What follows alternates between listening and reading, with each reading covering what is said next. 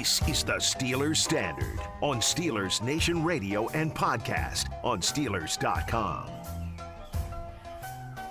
I think the Steelers offense did their job on Sunday against the Seahawks. I think you get out to a 14-0 lead heading into halftime, and I think that you should hope that that defense that's supposed to be elite holds on to that against the backup quarterback and a third and fourth string running back. So I can't really find too much room to be super critical of the offense. Last week, and this is the Steelers Standard, by the way, I'm Tom Opperman, that's Jacob Reck. Last week, 10 more rushes than pass attempts. You flip it this week. They passed the ball 10 more times than they ran the ball. Ben played pretty decently, though, 29 of 40, so he only had 11 incompletions. So it's a pretty good completion percentage. Only 5.7 yards per average, though, so he was not really throwing the ball down the field much. There was the one to – they took their shots. Their weekly shot to Deontay deep, and Claypool later in the game, of which you were left being desirable that he had made a better play. Okay, let's just start right there. What's up with him? Because he is everything that you want except for combat catches. He can't make them. I don't think he's made one this year. People might point to the touchdown he had against the Broncos, but that was more of a he went up and there was no one else there, and by the time he landed, there were two Denver Broncos that crunched him. But there was no hand-to-hand fighting happening. Every time that it's a jump ball towards Chase Claypool, he seems to be getting it wrestled away or just not being able to come up with that catch. And that's extra frustrating because he's bigger than every defensive back in the NFL. He's supposed to be able to high point things like that and make Moss-type plays. Not every single time, of course, but I want to see, 5, 6 out of 10 make that combat catch. At least half the time be the one that comes down with it. And, again, I think every single time it's been combat catch all year long, it's been in his hands and then stripped right out of his hands, or right through his hands, hit him in the chest, and fall to the ground. I mean, I don't know if the concentration's just not there, if he's just not strong enough. That doesn't sound right because he's a freak as far as the weight room's concerned. I think it comes down to want to when it comes to the combat catches, and I think his mentality's not there. He's not aggressive enough, and it's hurting this team because there were 3 to 4 times every game where you just should be able to throw it up to him and hope that he comes down with it. I mean, Ben used to make a living on plays broken down. All right, 84, jump ball time. And 84 was half the size of most of the defensive backs, and he'd still go up and get it. So you brought up that lack of combat catch from Claypool, and it just triggered me because I think he's a really good player, and I think he's got all the talent in the world.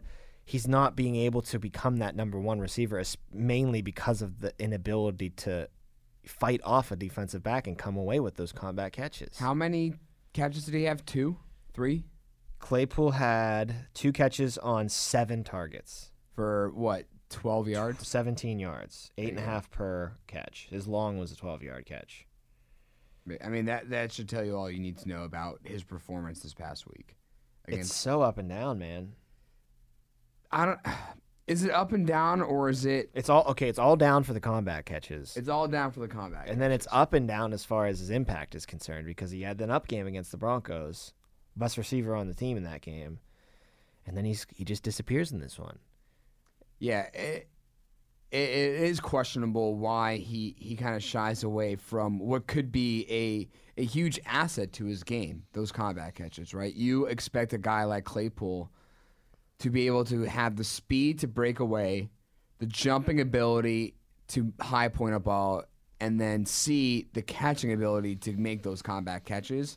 And he has the first 2 down, but for some reason he can't just make the right play on the ball, and it's leaving you with a lot left to be desired because, I mean, I understand your frustration, and I understand the way it just kind of consumed you in anger in that moment. Look, it's not like I want him to catch every single combat catch. Defensive backs are paid a lot of money too. They're good players too, and they're going to strip the ball away at the last second every once in a while. But you got to be able to come down with it every once in a while at the very least, and it seems to be every time he's just not doing it. And I see much lesser receivers around the league going up on jump balls and coming down with big catches. I mean, I see on Saturdays receivers in college football who you don't even know their names because they're playing for some bottom Power 5 school, Virginia or something like that, making amazing combat catches against much worse competition, of course, at the defensive back position. But still, this is part of the receiving game. You have to have at least some of this in your bag, especially if you're a guy as big as Claypool is. Just hasn't come to fruition yet this year. Hopefully you work a little bit at it in the bye week and you're working hard. Maybe, I don't know what drills you do, but you got a bunch of team managers hitting you with those big blocking pads as you jump up for a catch, or just trying to push you into the ground as you jump up into the air for a catch. Just anything to make life more difficult for you in practice catching that ball, because life's going to be difficult for you catching that ball in an actual game, and just hasn't been able to step up at all in that category. Again, I don't want to sound like I'm just bashing the guy, because he's had some really good games this year and he brings so much to the table. His speed and size is such a mismatch, but he's not utilizing that size part of the mismatch in these combat catches, and that's, again, it's leaving just a lot for me to be desired as far as his play is concerned. I think the most frustrating part of it is the fact that you know what he's capable of. Like last week when he took over for the Denver game, that's what you expect of him. That's what you know he's capable of doing week in and week out. Against, yes, I agree with what you said. Yes, defensive backs are paid a lot of money to do their job, but Chase Claypool is an extremely talented wide receiver, and the fact that he has on his tool belt his speed, his size, his catching ability, his leaping ability, that should be the blueprint for a wide receiver in terms of having a great year every year, having a great week, impact week every week. And I think that's why we're left here so angered by it, is the fact that he just completely disappeared on Sunday night. Speaking of top receivers, Deontay Johnson solidifying himself as that number one again. 9 catches, 71 yards, 23-yard long catch from him, and 13 targets on the day. He did have a drop. So yeah, and his first drop of the year out of the way. It came late in the game. I think it came in the third quarter or the fourth quarter, and it came actually right after a very nice Chase Claypool catch, which is frustrating because I think the DJ drop was on third down. So you're really frustrated because you're trying to move the ball. The Seahawks had tied the game at that point. It was 17-17, and you're just trying to get some momentum back because at this point you've been outscored 17-3, and you need some semblance of your offense. As you said to start the segment, Tom, they did their job, but they definitely slowed down in the second half. And it wasn't as dramatic as the defense's performance in the first half versus the second half, but you definitely saw them not execute as efficiently as they did in the first half, and that's illustrated by the amount of points they put up on the board. And it's very unfortunate that he had his first drop in the game, but I don't think we're going to be sitting here talking about it in a frustrating tone the way we were just talking about Chase Claypool. No, not at all. I'm not frustrated with Deontay's performances here at all. I think he's been the best receiver on the team, I think, in my mind. Pat Freiermuth, I know he didn't get in the end zone like he had in game past, but 7 catches, 58 yards, tough yardage over the middle of the field on 7 targets, so he was 100% on converting all of his targets. People were saying after the game, wow, he really stepped up into that Juju role and really filled that well. And he did, but then I'm sitting there thinking he's probably better suited for the Juju role when he becomes, into his own as an NFL player. He's bigger. He's a tight end. He's going to be able to get those extra hard yardage, you'd at least think. And then and this is going to sound mean, but I'm also sitting here thinking, what does it say of Juju when a tight end is the capable. One that you go, wow, he's really doing the Juju job real well. You're admitting that Juju's basically a faster tight end. And I think Juju has a lot of value to this team. Not as much as I think Juju thinks he has value to this team, but I think he does have value. But the fact that you can get replacement type production from the tight end spot for what he does best is just further illustrating that this guy is expendable in the offseason. You can move on from this guy. And based off of this game, Freiermuth having probably his best game of the regular season, we know his best game overall came against Detroit in the preseason, but still, I think this was his best game of his young career I have no problem with that. I mean, especially if you can retain Chase Claypool and Deontay Johnson, which you expect to do, and maybe if you retain a guy like James Washington just as that third piece, and then you still have to develop. You have to see what the guy that they brought in from Chicago, Anthony Miller, see what he can do. I think the Steelers are well covered and or have protected themselves or prepared themselves to let go of Juju, and they're going to be fine without him.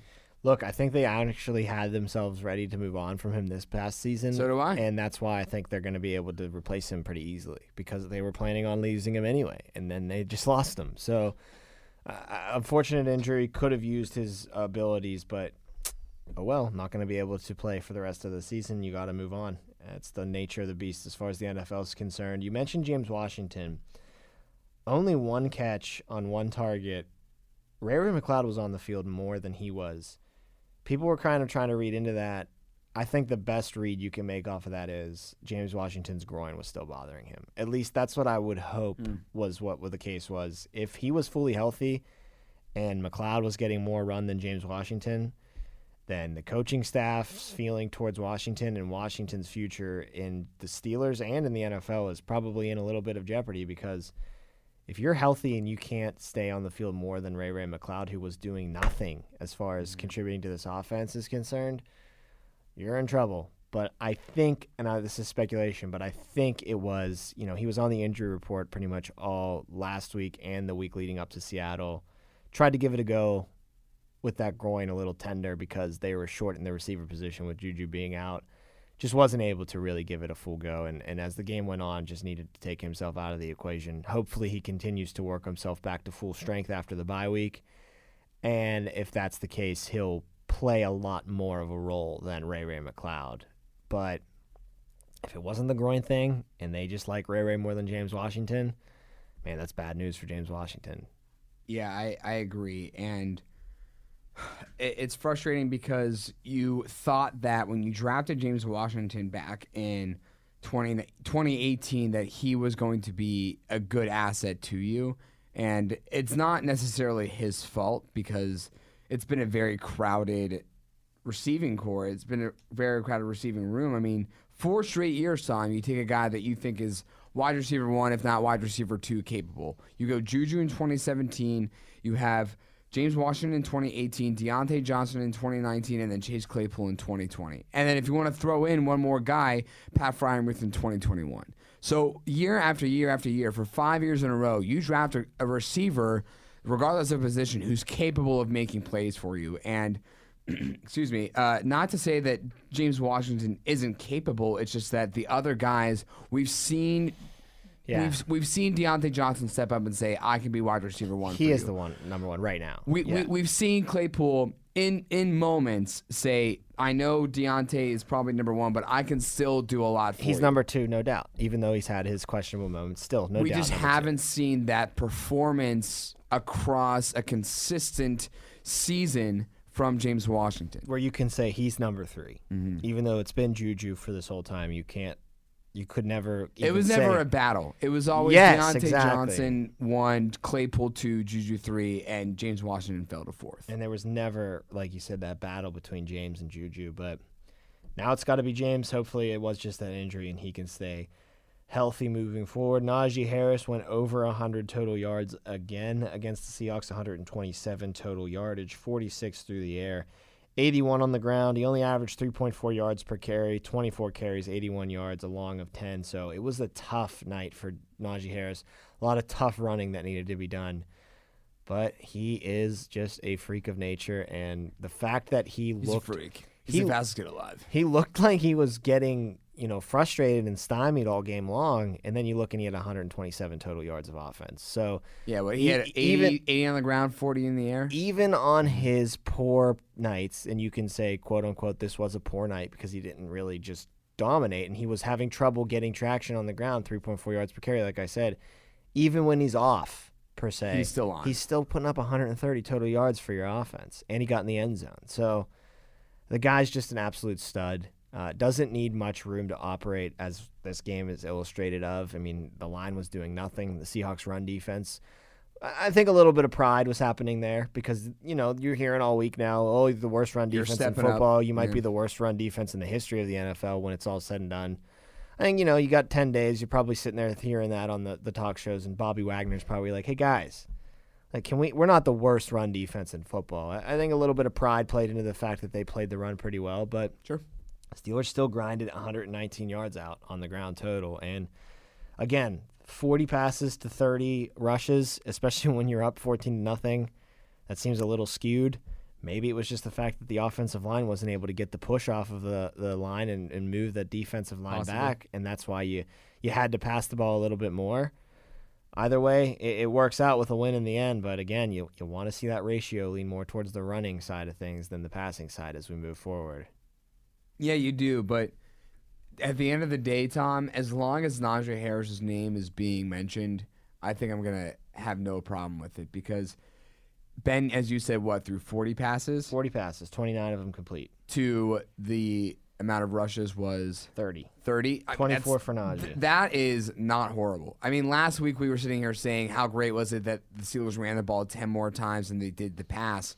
But still, when you consider how little they acknowledge the run or utilize the run in 2019 and 2018, to only have 10 less rushes than you did pass, that's still a little victory in its own. When you see the progress being made, we've now all seen the stat line or the graphic that was displayed on Sunday Night Football over the past, 5 or 6 years, the amount of percentage of plays of which the Steelers have gone on a play action, right? I think dating back to 2017, it was last, all the way up to 2020, and then through 6 weeks in 2021, they're 31st. And Warren Sharp made a little joke saying progress, which technically it is, yes, but I think the reason you've now seen that, even though it's the smallest amount of progress you can make, is because of the presence of Najee Harris. Absolutely. So I understand that you wanted to see a little more on the ground, but as long as I'm hearing Najee's name, I can't say I have a problem with it. As long as he's getting you over 100 yards of total offense, I don't care which way he's doing it. And he's done it now 4 out of 6 weeks. Yeah, he is putting his hat in Rookie of the Year for sure, especially with the way the Steelers are turning things around. The last 3 weeks especially, he's really stepping up. And the team becoming more competitive and 3-3 in the playoff hunt. And going thickly to him, in the playoff and hunt going now. to him more. I mean, let's not forget, he had 25 carries through the first 2 weeks.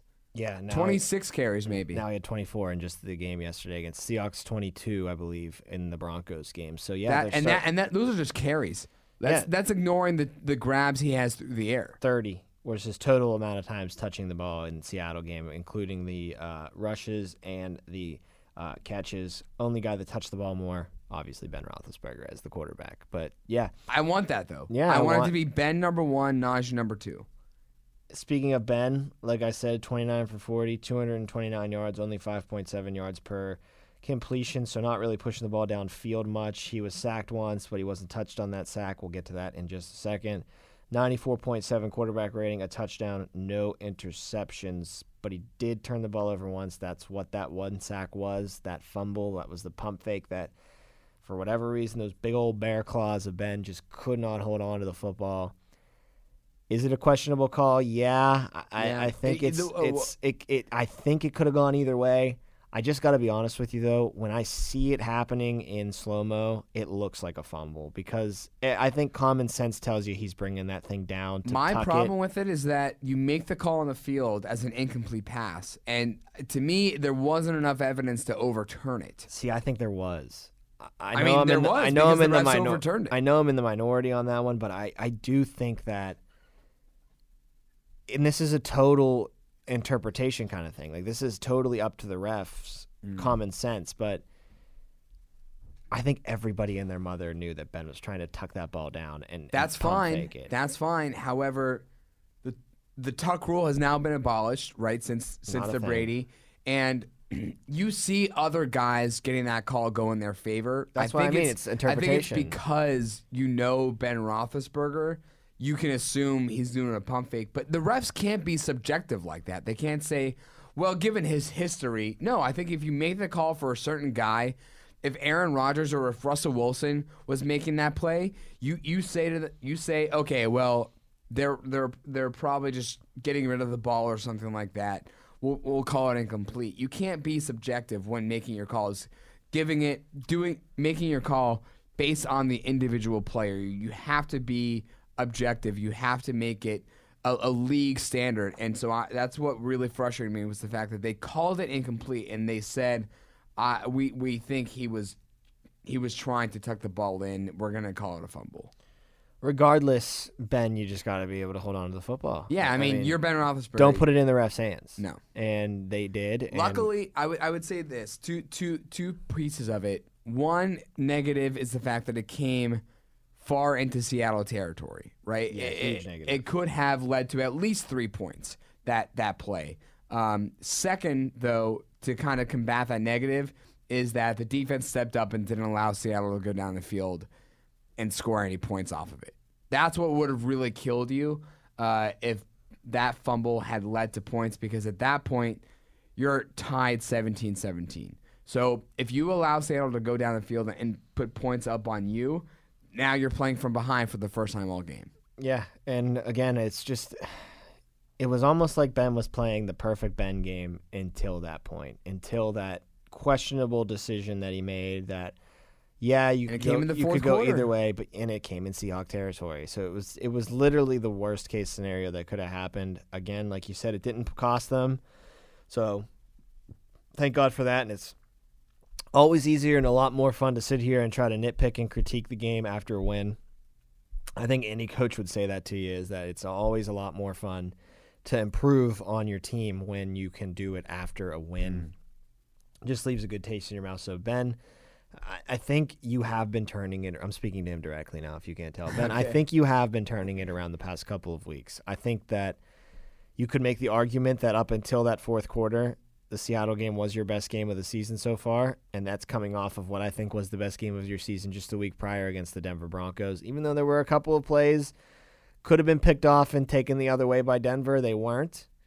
And I think that's just going to be the case with this older quarterback now, is that his good games are still going to have those moments where you go, woo, he got away with one there. So I think he's been playing a lot better the past couple weeks. I think it's no coincidence that the running game has started to come alive and Najee's really starting to come alive, and that's making Ben look a lot better at the quarterback position. But he's not going to ever become Hall of Fame Ben, world beater status. I'll go out there and win you a game against the team that's far superior roster-wise than us because I'm a Hall of Famer anymore.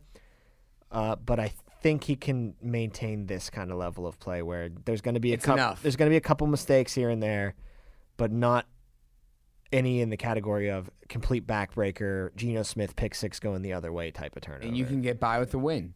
That's what matters. That's what he said in his post-game press conference. You get the win, which is all that matters. And, defense. You gave up 4 scores in the second half. Ben had a 14-0 lead. You blew that. When you blew the 17-14 lead and had the Seahawks kick the game-tying field goal there, Ben drove him down the field, put him in field goal range. Boswell kicked a field goal to make it 20-17 defense. You gave up enough yardage for a game-tying field goal with 47 seconds left and no timeouts. So Ben is, and even in the Bills game, Ben had a nice drive towards the end that put the Steelers up for good. I mean, Ben has been able to put the final points on the board, and that's all you can ask for him. I mean, in the past, does the old Big Ben get it in the end zone there? Probably, and really ice the game. But I'm good with the new Big Ben or the old Big Ben. Well, you also the have old to, Big Ben age-wise, just getting a field goal there. The young Big Ben of which he was playing at his peak, he had number 84 at his disposal. I mean, I as much as I love to compliment Deontay Johnson and Chase Claypool, he's got number 22 now, though. So I get that, but he's got 22 only 6 games into his career. Let's consider that it took about 3 years for AB to really step onto the scene in a big AB-like way. Only taking Najee about 6 games. That's fine, but I still think it's unfair to compare Najee to Antonio Brown. He's better than AB already, night and day. They're different positions. Of course, I'm not comparing. I'm just saying he's got talent that he can use. He's just too old to use it in the way he used to. But he's doing fine. He's doing fine, especially these last 2 weeks. Doing fine. I'll combat your argument with Ben doing enough of a job. This defense still, on the last drive in regulation time for the Seattle, still caused back-to-back fumbles. Just couldn't on come up with back-to-back. it. Just couldn't fall on top of it. And then we know how poor of a job the referee or the officiating crew did in calling that second fumble, the DK Metcalf one. Here's the thing, though. All of the hubbub about that play where he came back in bounds, did he fumble, did he not, whatever, they snapped the ball and spiked it with 1 second left regardless. They were going to get a field goal off no matter what. I know that they added 2 more seconds and it was 3 seconds on the clock afterwards and the ref stopped the clock and all this blah, blah, blah. But watch the play again. They had it set and they snapped the ball and spiked it with 1 second left on the clock. I don't know. I was watching. It was a terrible display of refereeing, Right. but it was not going to affect that field goal. I was watching Joe Hayden's reaction. Because it was awful. It was embarrassing, like Tomlin And he said. was jumping up and down saying, what the hell is going on? The clock had stopped or the clock had expired and they were still out there. And I think, oh man, I totally lost my train of thought on that one. Look, it wasn't. Oh, I think Stan mentioned to me that, or Stan brought it up on his show, that Tyler Lockett or DK Metcalf Tyler Lockett spotted the ball. spotted the ball, Yeah. which is, I mean, should that be a penalty? Should that be some type of? It's not a penalty, but the ref just needs to spot the ball. Like, players always put the ball down in the spot, and the ref picks it up and puts it back either Like in the that same obvi- spot Like, or did that buy them that extra second? Like, Maybe. if he doesn't do that and the referee has to take the time to get to the ball to spot it, Maybe. does that maybe go to zeros and then you don't even have the time to spike the ball? maybe, but I'm not going to leave it in the hands of the refs because the refs are morons, and they blow a lot of things a lot. What I will do is don't get them in that position where they have that fire drill spike to kick a field goal. Get a Right. sack. Get them down. Or just fall on one of the 2 fumbles. Yes, something either or. Just end the game without even that kind of drama is all I'm asking for. One guy we have to talk about before wrapping up, though, is Chris Boswell. What a performance from him. And I don't even know what to say. What a hell of a kicker he is. I know we're talking about Boswell, but Najee Harris, man, spins away from a guy, gets 3 more yards, hurdles a guy to get 2 more yards. He's short of the first down marker, but he puts it into a 52-yard field goal for Chris Boswell. And then Makeable. we saw through NBC's like Next Gen Stats, it would have been good for 56, which would have tied his record at Heinz Field. But again, it's another play where Najee, he doesn't get a first down, but he still puts them back into that field goal range. and after that was the one penalty. on like a 3rd and 18, Yeah, because right? the penalty brought him back. The pass interference from Chase Claypool pushed him back a lot. So great play from Najee. Boswell, clutch, ice in the veins to nail that. I mean, the overtime kick was great, but the 52-yarder was really the star of the show. You don't win that game without that kick. Without that 52-yarder. And again, the overtime was more of a chip shot for him. So phenomenal clutch performance. I still can't stress enough how great it is that he bounced back after that 2018 abysmal year. And I can't give enough credit to Kevin Colbert for sticking with him in a league that cuts kickers like crazy once they start to get the yips. You can miss 2 field goals in one game And you're you can be done. cut.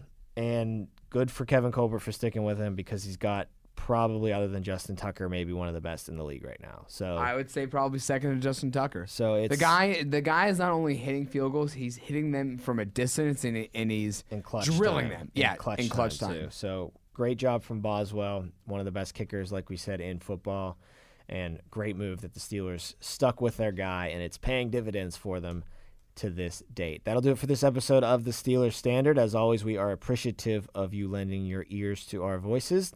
We will talk to you guys the next time we sit down and record an episode of the Steelers Standard.